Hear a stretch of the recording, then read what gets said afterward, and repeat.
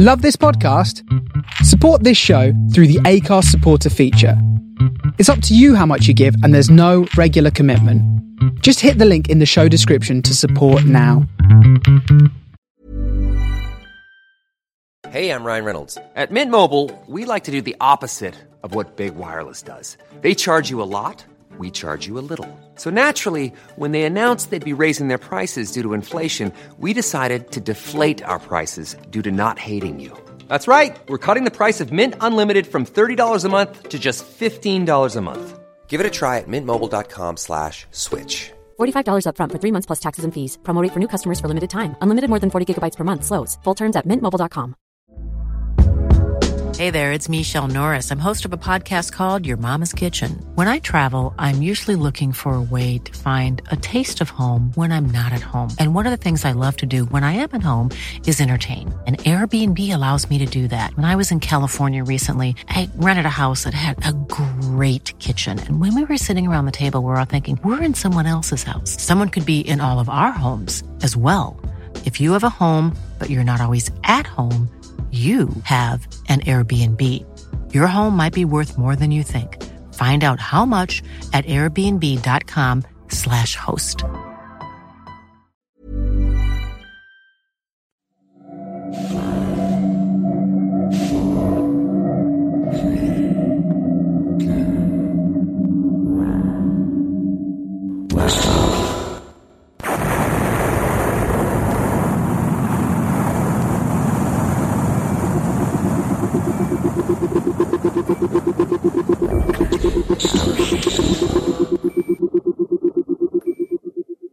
This is the Starship Sofa. Everybody, welcome. Hello everyone, and welcome to Oral Delights on a Wednesday night. A show that was very close not to come about, shall we say.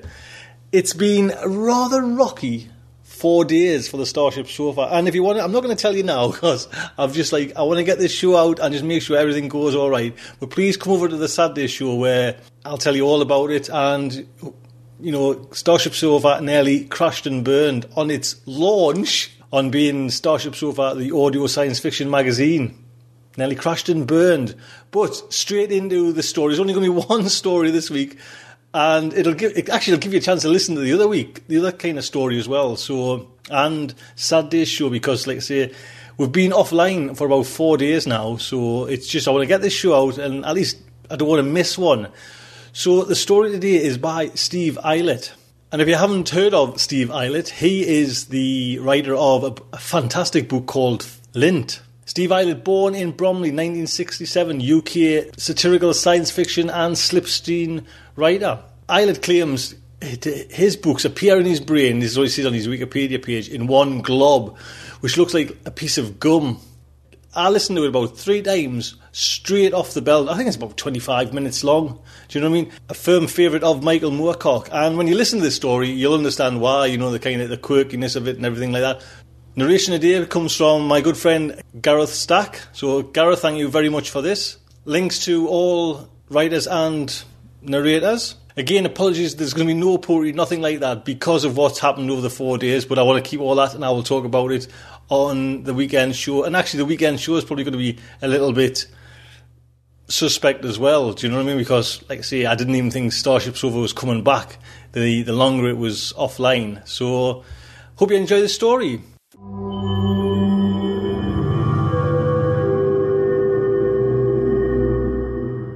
So without further ado, the Starship Sofa presents Gigantic by Steve Eilert.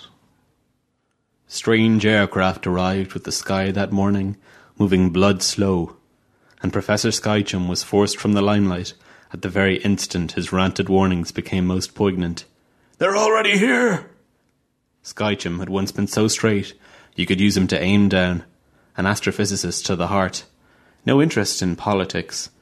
To him, Marx and Rand were the same, because he went by pant size. Then, one afternoon, he had a vision which he would not shut up about. The millennium was the dull rage that year, and nutters were in demand to punctuate the mock emotional retrospectives filling the countdown weeks. The media considered that Skychum fit the bill. In fact, they wanted him to wear one. And the stuff he talked about, There were weaknesses in his presentation, as he insisted that the whole idea occurred to him upon seeing Scrappy-Doo's head for the first time.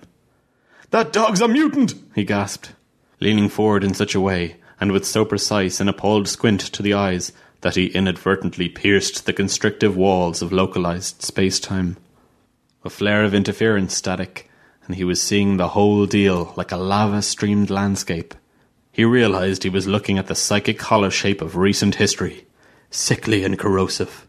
Creeping green flows fed through darkness. These volatile glow trails hurt with incompletion. They converged upon a cesspit, a super-sick build-up of denied guilt. This dumping ground was of such toxicity it had begun to implode, turning void black at its core. Like a fractal, detail reflected the whole.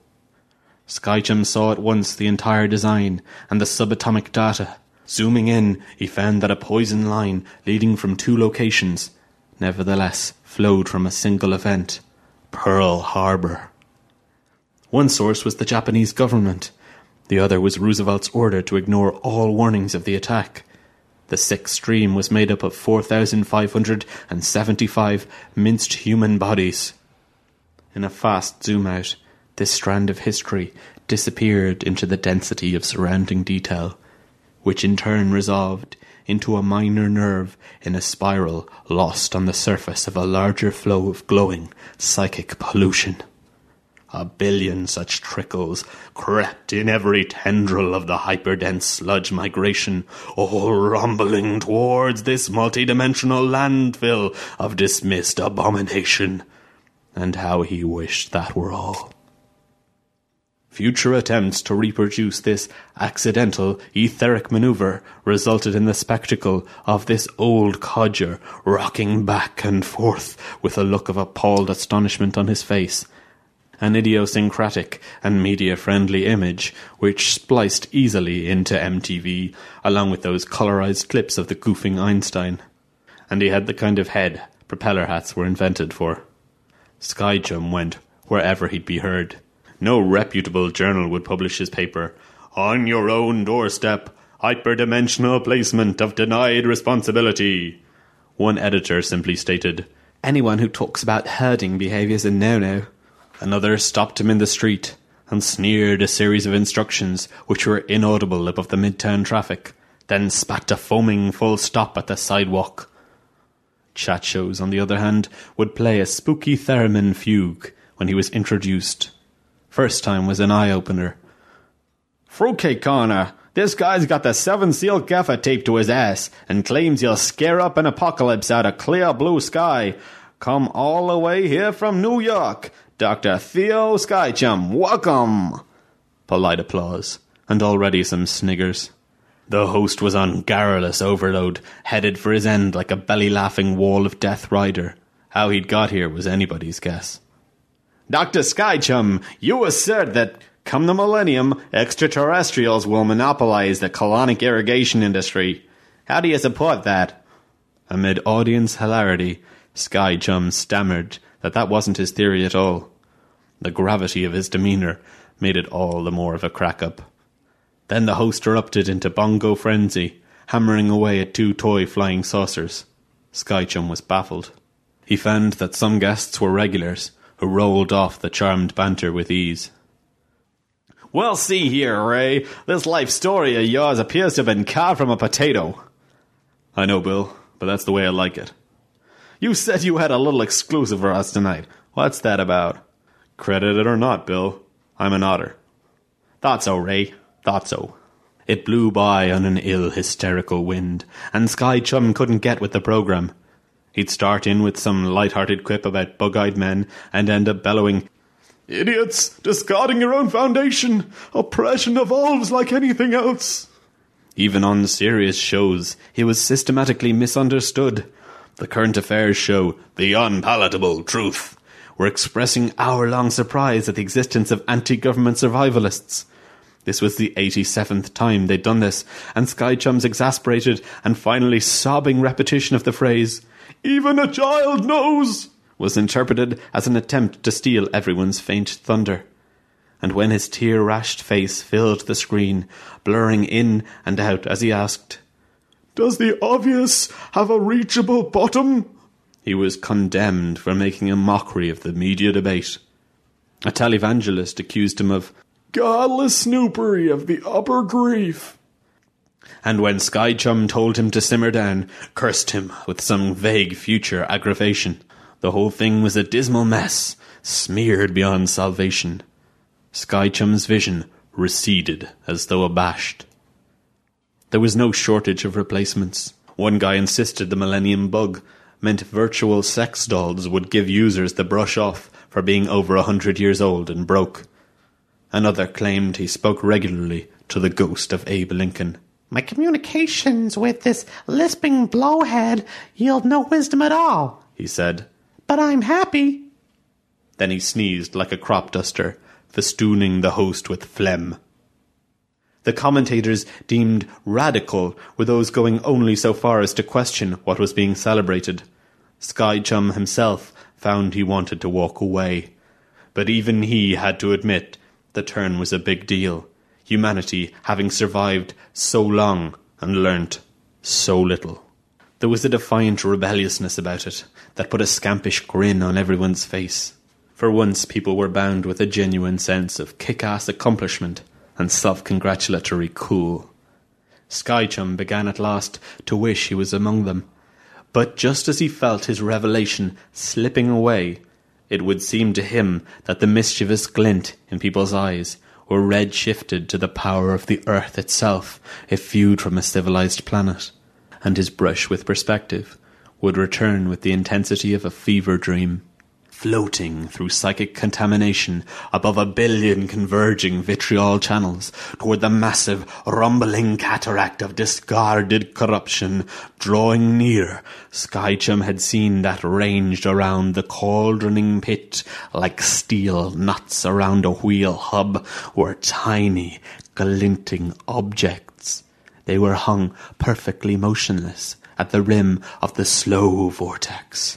These sentinels gave him the heebie-jeebies, but he zoomed in on the detail. There, against the god-high waterfall of volatility, spaceships. Ludicrous. There they were. "If we dealt honestly, maturely with our horrors," he told the purple-haired clown hosting a public access slot, "instead of evading, rejecting and forgetting, the energy of these events would be naturally reabsorbed. But as it is, we have treated it as we treat our nuclear waste. And where we have dumped it, it is not wanted. The most recent waste will be the first to return." "Last in, first out, eh?" said the clown somberly. "Precisely," said Sky Chum.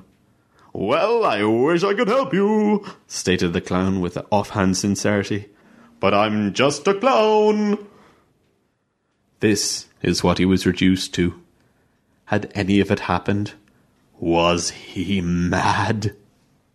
A matter of days before the ball dropped in Times Square, and Sky Chum was holed up alone, blinds drawn, bottles empty. He lay on his back, dwarfed by indifference. So much for kicking the hive. The authorities hadn't even bothered to demonize him. It was clear he'd had a florid breakdown, taking it to heart, and the public. Could he leave, start a clean life? Everything was strange, undead and dented. He saw again, ghosting across the ceiling, 100,000 Guatemalan civilians murdered by US-backed troops. He'd confirmed this afterwards, but how could he have known it before the vision? He only watched CNN. In a strong convulsion of logic, Sky Chum sat up. At that moment, the phone rang. A TV guy accused him of dereliction of banality, laughing that he had a chance to redeem himself and trumpet some bull for the masses. Sky Chum agreed, too inspired to protest. It was called the Crackpot Arena, and it gathered the cream of the foil hat crowd to shoot the rarefied breeze in the hours leading up to the turn. This interlocked perdition of pan-moronic pundits and the macabre grippers was helped and hindered by forgotten medication and the pencil-breaking perfectionism of the director. One nutter would be crowned King of the Freaks at the top hour. The criteria were extremity and zero shame at the lectern, be ridiculed, or dubbed the royal target of ridicule. Skychum marvelled at the custom joinery of this conceit, and he was probably in with a chance. In the bizarre stakes, what could be more improbable than justice?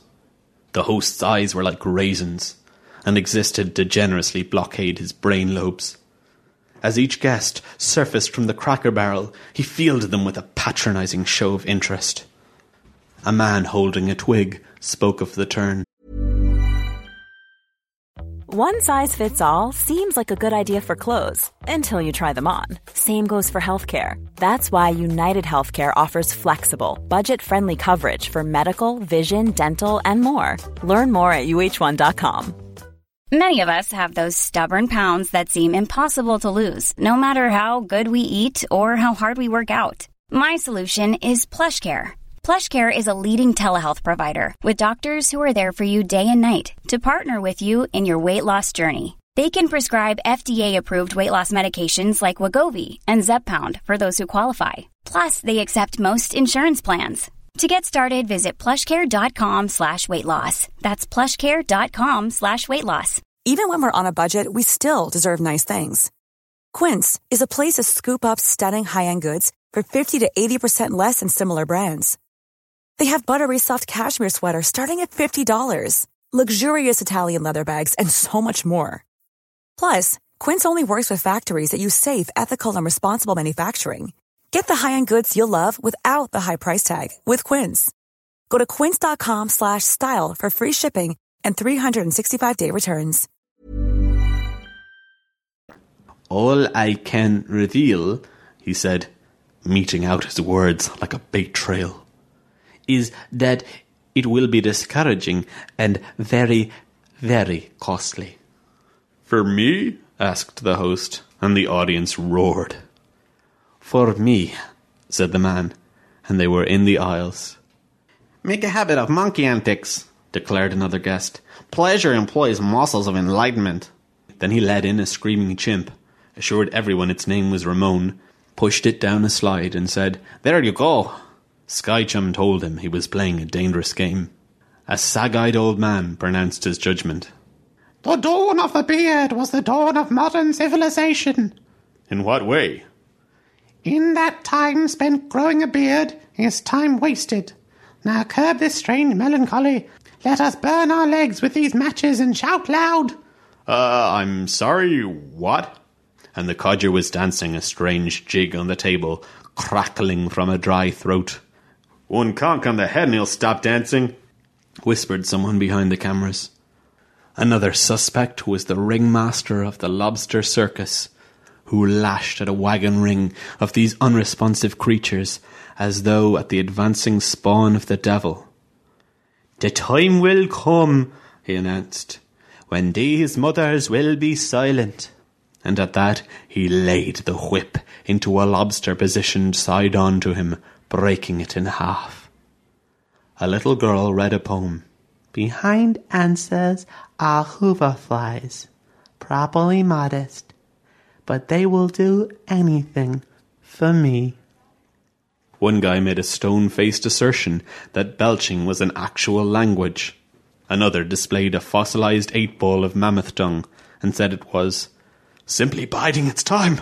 Another stated merely that he had within his chest a flaming heart and expected this to settle or negate all other concerns. Then it was straight in with Skychum, known to the host as a heavy hitter among those who rolled up with their lies at a moment's notice.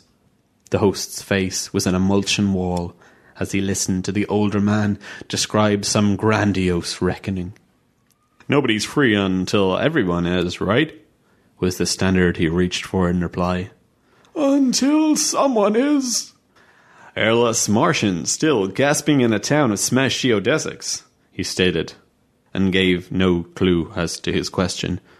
After wringing the laughs out of Skychum's perplexed silence, he continued, "These Martians, what do they have against us?" "Not Martians! Metaversal beings in a hyperspace we are using as a skeleton cupboard. Horror past its sell-by date is dismissed with the claim that a lesson is learnt, and the sell-by interval is shortening to minutes." "I don't understand," said the host, with a kind of defiance. "The media believe in revolution at all costs. This is only human." Once again, Skychum's sepulchral style was doing its trick. There was a lot of sniggering as he scowled like a chef. "Dismissal's easier than learning." "So you're calling down this evangelical carnage?" "I'm not." "In simple terms, for the layman." The eyebrows of irony flipped to such a blur they vanished. "How could all these bodies be floating out in hyperspace?" "Every form which has contained life has its equivalent echo in the super-etheric. If forced back into the physical, these etheric echoes will assume physical shape." "Whoa!" shouted the host, delighted, and the audience exploded with applause. This was exactly the kind of wacko bullshit they'd come to hear. And why should they arrive at this particular time? "They have become synchronized to our culture. Those who took on the task. It is appropriate, poetic." The audience whooped, flushed with this nuts sincerity. "The great thing about being ignored is that you can speak the truth with impunity." "But I call you a fraud, Dr. Skychum. These verbal manipulations cause a hairline agony in the honest man. Expressions of the grave should rival the public? I don't think so. Where's the light and shade?" Skychum leant forward, shaking with emotion. "You slur me for one who is bitter and raging at the world, but you mustn't kick a man when he's down, and so I regard the world." Then Ramon the chimp sprang onto its head, shrieking and flailing. "Dr. Skychum," said the host, "if you're right, I'm a monkey." The ringmaster of the Lobster Circus was declared the winner. The man with the flaming heart died of a coronary, and the man with the dung fossil threw it into the audience and stormed off. A throne, shaped like the half-shells of a giant nut, was set up for the crowning ceremony. Skychum felt light, relieved. He had acquitted himself with honour. He enjoyed the jelly and ice cream feast set up for the contestants backstage. Even the chimp's food-flinging antics made him smile. He approached the winner with goodwill. "Congratulations, sir. Those lobsters of yours are a brutal threat to mankind." The winner looked mournfully up at him. "I loved them," he whispered, and was swept away, backwards by the makeup crew. At the moment of the turn, Skychum left the studio building by a side entrance, hands deep in his coat pockets. Under a slouch hat which obscured his sky, he moved off, down a narrow street, roofed completely by the landscape of a spacecraft's undercarriage. During the last hour, as dullards were press-ganged onto Ferris wheels and true celebrants arrested in amplified streets, hundreds of multidimensional ships had hovered near. Denial allow shields up. Uncloaking, they had appeared in the upper atmosphere like new moons. Now they hove into position over every capital city in the world. Impossible to evade. 15 miles wide, these immense overshadow machines rumbled across the sky like a coffin lid drawing slowly shut. New York was being blotted out by a floating city whose petalled geometry was only suggested by sections visible above the canyon streets. Grey hieroglyphics on the underside were actually spires, bulkheads and structures of skyscraping size. Its central eye, a mile-wide concavity, deep in shadow, settled over Beijing, Berlin, Nairobi, Los Angeles, Kabul, Paris, Zurich, Baghdad, Moscow, Tokyo, and every other conurbation with cause to be a little edgy. One nestled low over the White House, like an inverted cathedral. In the early light, they were silent, unchanging fixtures, solid and subject to the sun. The president, hair like a dirty iceberg, slapped on a middling smile and talked about caution and opportunity. Everywhere nerves were clouded around with awe and high suspension. Traffic stopped. Fanatics partied. The old man's name was remembered, if not his line. A woman held a sign aloft saying, "I'm a sky chum." Cities waited under dumb, heavy air. Over the White House, a screeching noise erupted. The central eye of the ship was opening. Striations like silver insect wings cracked. Massive steel doors grinding downwards. A silver flower opening down over Parliament, Whitehall and the dead Thames. Over the Reichstag building, the World Bank, the Beijing Politburo. The DC saucer eye was open, the bellow of its mechanism echoing away. Onlookers craned to see up inside. For the space of 2 heartbeats, everything stopped. Then a tiny tear dropped out of the eye, splashing on the White House roof. And then another, falling like a light fleck of snow. These were corpses, these 2 human corpses, followed by more in a shower which grew heavier by the moment, some crashing now through the roof, some rolling to land in the drive, bouncing to hit the lawn, bursting to paint the porticos. And then the eye began gushing. Everywhere the eyes were gushing, with a strange, continuous, multiphonic squall, the ragged dead rained from the sky. 68 forgotten pensioners buried in a mass grave in 1995 were dumped over the Chicago social services. Hundreds of blacks murdered in police cells hit the roof of Scotland Yard. Thousands of slaughtered East Timorese were dumped over the assembly buildings in Jakarta. Thousands killed in the test bombings at Hiroshima and Nagasaki began raining over the Pentagon. Thousands tortured to death showed up in Abuja. Thousands of Sudanese slaves were dumped over Khartoum. The border-dwelling Khmer Rouge found themselves cemented into a mile-high gut slurry of 3 million Cambodians. Thousands of hill tribesmen were dropped over the Bangladeshi Parliament and the World Bank, the latter now swamped irretrievably under corpses of every hue. Berlin was almost instantly clotted, its streets packed wall to wall with victims. Beijing was swamped with tank fodder and girl babies.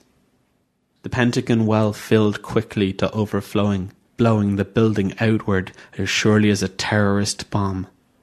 Pearl Harbor dupes fell on Tokyo and Washington in equal share.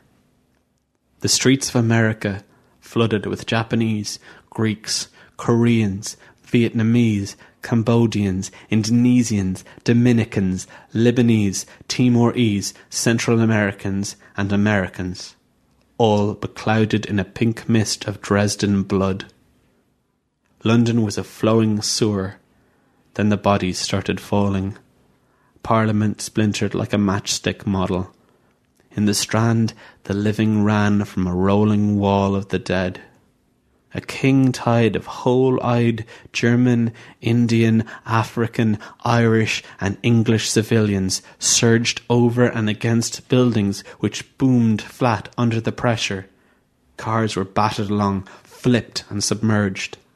The Thames flooded its banks, displaced by cadavers. No longer preserved by denial, they started to sludge.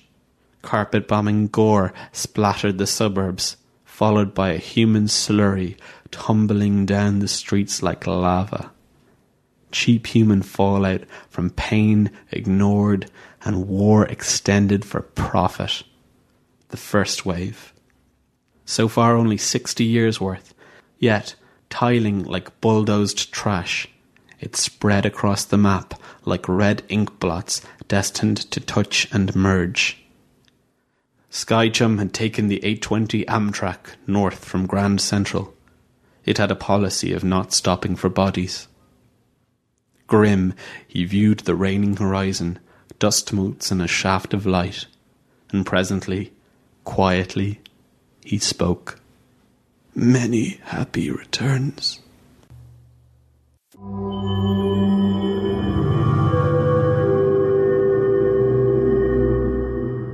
Don't forget, copyright for that story is by Steve Eilert. Don't go trying to make a little quick bit of money on it. And again, thank you, Gareth, for that fantastic narration. What a great voice Gareth has got. So, please, that's the end of the Starship Sofa. A very cut, short Oral Delights. Apologise for that, but you will find out. Please join me at the weekend. I would just like to say, good night from me.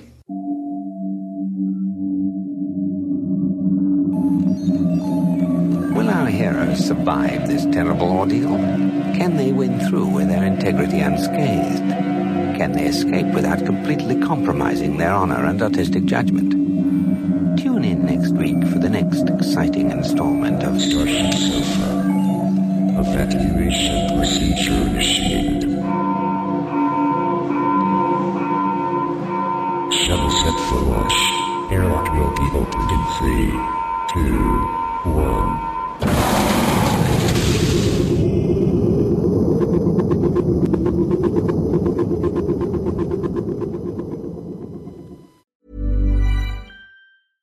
Imagine the softest sheets you've ever felt. Now imagine them getting even softer over time. That's what you'll feel with Boll & Branch's organic cotton sheets. In a recent customer survey, 96% replied that Boll & Branch sheets get softer with every wash. Start getting your best night's sleep in these sheets that get softer and softer for years to come. Try their sheets with a 30-night guarantee. Plus, get 15% off your first order at bollandbranch.com. Code BUTTERY. Exclusions apply. See site for details.